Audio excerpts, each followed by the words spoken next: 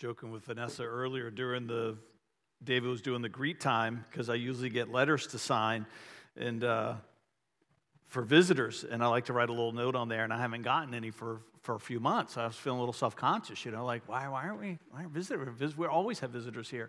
And I found out because she's been signing my name for me and writing the little, she said, yeah, but I've been doing the note just like you do.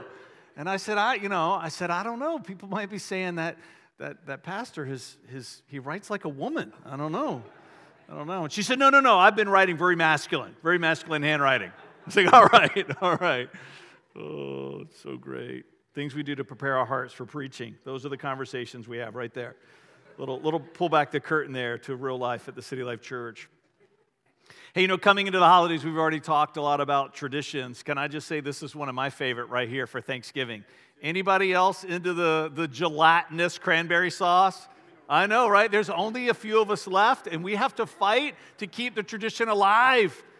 Right? We can't let there be a time in history where in America people will go, what is that, right? Okay, I'm just saying, starting a movement right here. You know why I have this can? Because I joked about this a few years ago, and Seth and Carolyn Bridges, who used to be part of the church, and then the Air Force moved them out to one of the Dakotas, and they brought me this the next week, right? And I know I was supposed to eat it that year, but I was like, I want to keep it. And now it's like a keepsake in my office. And when I see it, I think of them. And it reminds me to pray for them. And it reminds me one of the reasons why I get excited about Thanksgiving. You've got traditions at your house. We've got traditions at our house. Thanksgiving, Christmas, New Year's. There's all kinds of traditions. But you know what we find often in religion?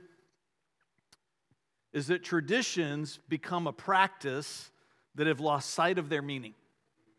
That traditions become a practice that have lost sight of their meaning.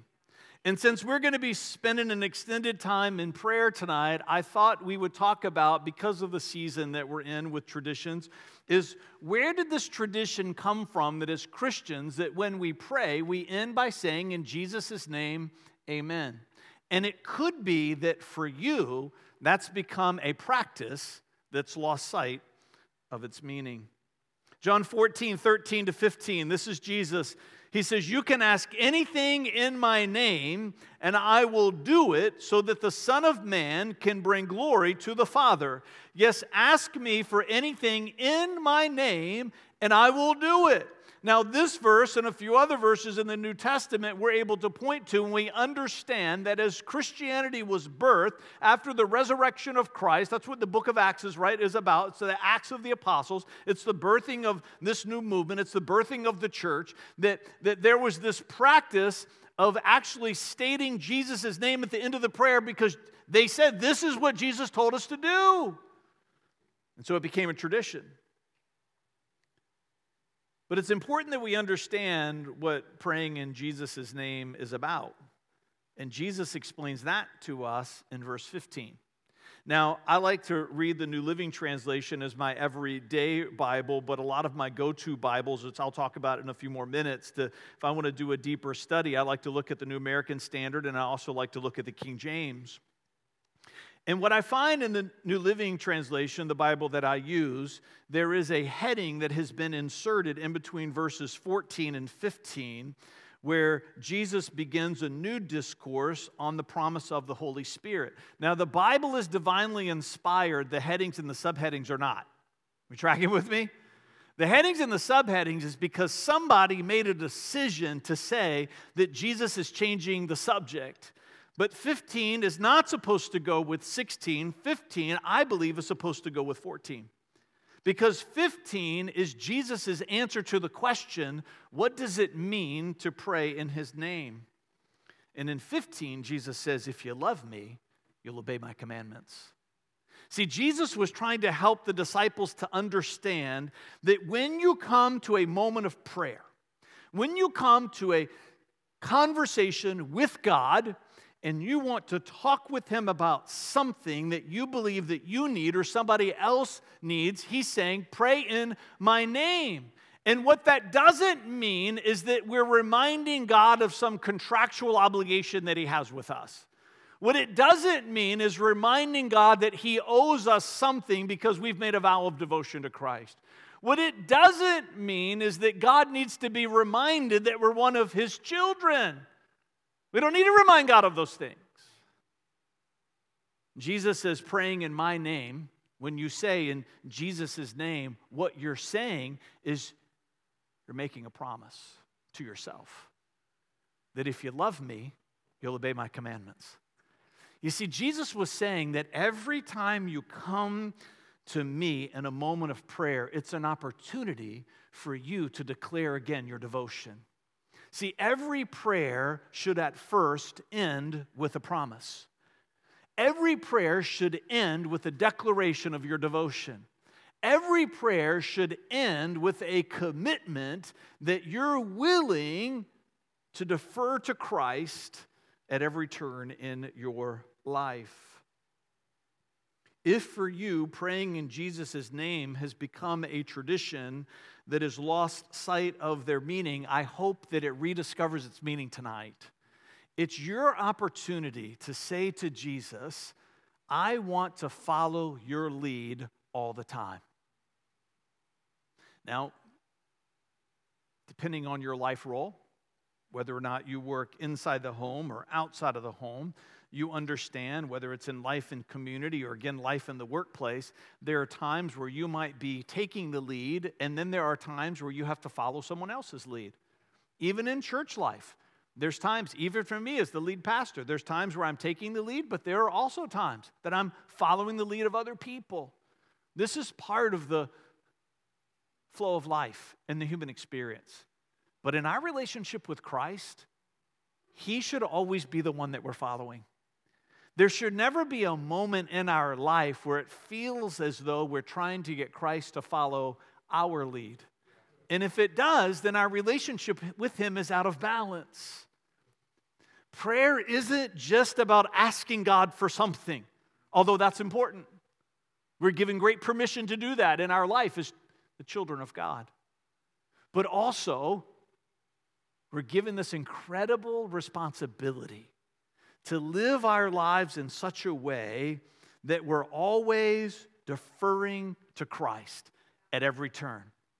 Every perspective, every motivation, every lifestyle choice that we make. That when we pray, saying in Jesus' name, first and foremost, is my way of saying, Jesus, I'm following you. No matter why we came to Him, no matter what we're talking to Him about, no matter what our need is, no matter why we're praying for someone else, every time I pray, it's my opportunity to say, Jesus, I'm following you. It's an opportunity for us to make a promise. And it's not just an opportunity to make a promise, it's an opportunity to declare a praise. Somebody say praise. John 3, verse 3 reads this way. Jesus replied, I tell you the truth, unless you are born again, you cannot see the kingdom of God. And if I jump down to verse 5, it says, Jesus replied, I assure you, no one can enter the kingdom of God without being born of water and the Spirit. So again, this is another example. This is the New Living Translation. This is my everyday reading Bible. But here in the beginning of verse 3, it says, I tell you the truth. And there in the beginning of verse 5, it says, I assure you. But if you look in the New American Standard, or if you look in the King James, there's this fancy word there, verily, verily. Now, some of those fancy words, I get it, in the King James, that they need to be modernized. But sometimes through the modernization of the language, we lose the meaning. There's a reason why Jesus, in his conversation with Nicodemus, began his conversation with him saying a very specific word that had a very specific meaning to Nicodemus. Because these are both Jewish men that were raised in the Jewish tradition. They both understood the Hebrew Scriptures in great detail. And so as Jesus is sitting down with Nicodemus late one night, because he's a spiritual leader. He comes at night because he's afraid of being seen. But he's got questions. His heart's burning. There's something about Christ that sets him apart. And as they sit in this little room, I get this picture that they're there by this little lamp and there's a gentle glow and Nicodemus is leaning in. And Jesus keeps saying something to him. Aman, aman. And then they have a discourse, a conversation, and then Nicodemus asks another question. Jesus says, Aman, aman. Nicodemus knows what that means because he's familiar with the Old Testament scripture. He knows Deuteronomy 7:9. It says, understand therefore that the Lord your God is indeed God. He is the faithful God. In Hebrew, that's Aman El. The Old Testament is filled with the names of God. They're incredible names. Some of you are familiar with them. But this is one of the ones that's a little bit more obscure and people often overlook. But not Jesus. Because every name that's revealed about God in the Old Testament teaches us something about His heart and His nature and His character and His love for us. And here the Bible tells us that one of the names of God is the Aman El, which translates in the Hebrew, the faithful God. And so as Jesus is talking to Nicodemus, He keeps saying, Aman, Aman. Aman, Aman. That translates, verily, verily. Because Jesus is saying to Nicodemus, Nicodemus, I want you to understand, with the same trust that you put in God because you understand Him to be the Aman El, you can put that same trust in me because He and I are one. Now we know Nicodemus, at some point, he became a follower of Christ because after his death, it was Nicodemus and Joseph of Arimathea who came and advocated for Christ's body to be prepared, not knowing that He wasn't going to be there. Come on, that's Easter coming, Jesus.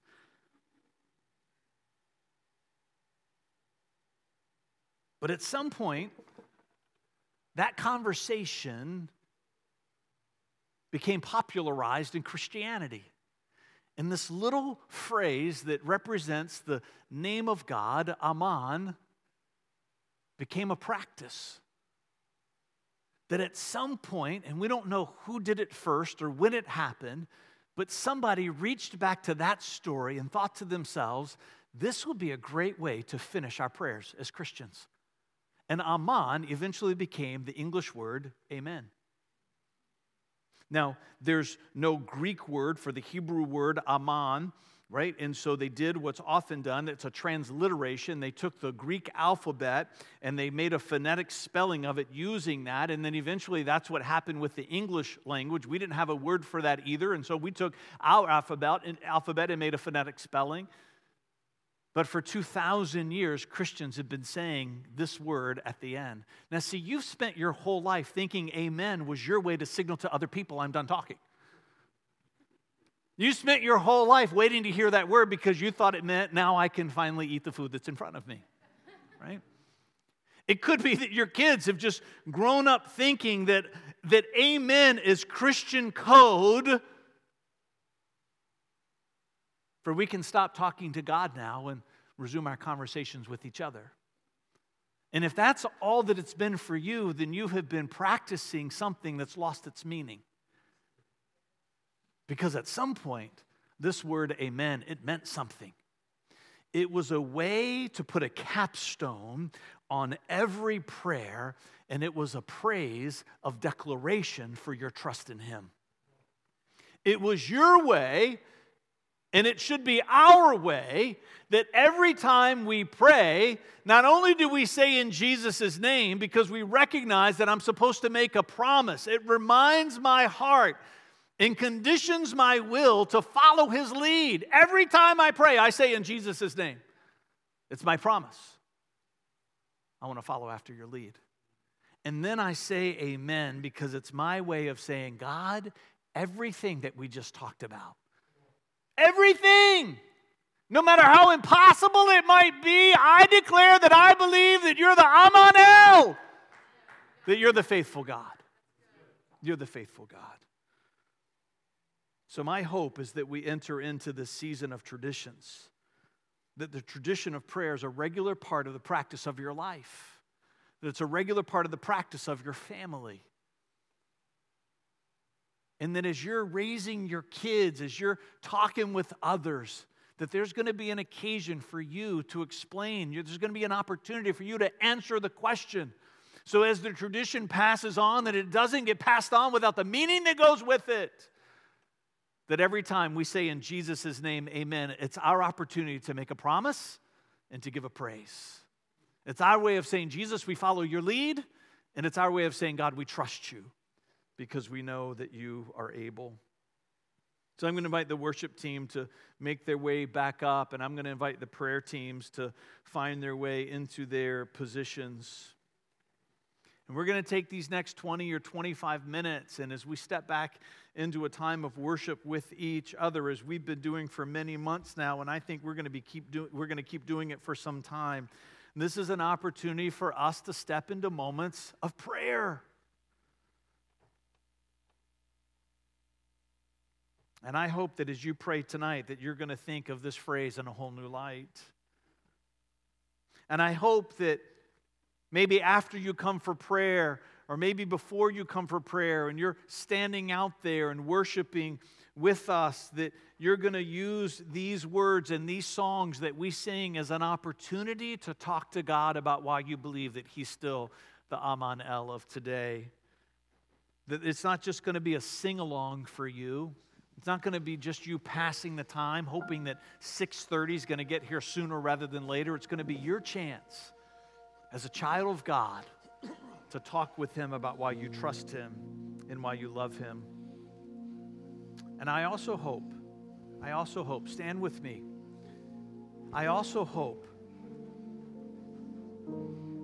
that as we step into this moment of worship and step into these moments of prayer, that it's going to be an opportunity for all of us, just like we did in communion, just like as Sharon challenged us, that was such a good word, that we're going to use this as an opportunity to again examine our own hearts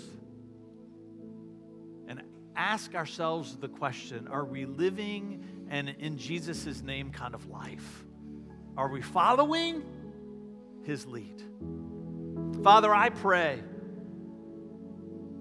that as we step into these moments over these next several minutes, that people would recognize the opportunity that you've put in front of them.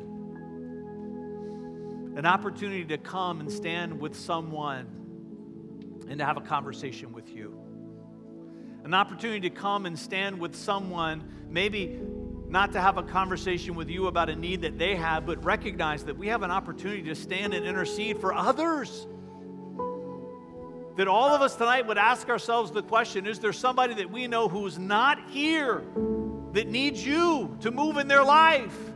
And that we would come and we would pray for them. Father, that we would not miss the moments that you create for us to ask the God who knows all, the God who has no limits to His power, and the God who is ever present, the faithful Father who always has our best interest at heart, that we would not let these moments pass us by that we have to talk with you. And that in every prayer that we pray, even this one now, we say in Jesus' name. And everybody said together, amen. As we worship, you come for prayer.